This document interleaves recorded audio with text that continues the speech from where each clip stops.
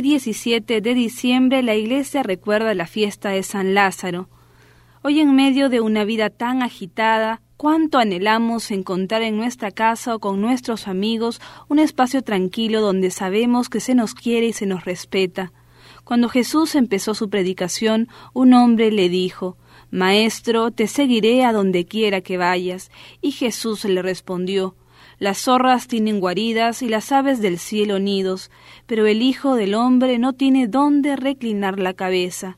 El Señor no tenía casa, es verdad, pero hubo un hogar en un pequeño pueblo cerca de Jerusalén que se llamaba Betania, donde Jesús muchas veces encontró acogida y donde reclinar la cabeza. En el trato con esta familia conformada por Lázaro, Marta y María, podemos ver rasgos impresionantes de la humanidad del Señor. Señor, aquel a quien tú quieres está enfermo. Este es el mensaje que le envían a Jesús Marta y María, avisándole que Lázaro está mal y necesita su ayuda. Él todavía permanece 2 días más en el lugar en el que se encontraba.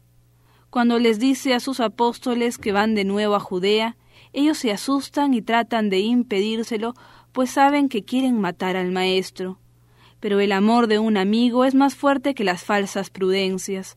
Cuando llega a Betania, Marta, sabiendo que Jesús se acercaba, sale desconsolada a recibirle y le dice: «Señor, si hubieras estado aquí, no habría muerto mi hermano».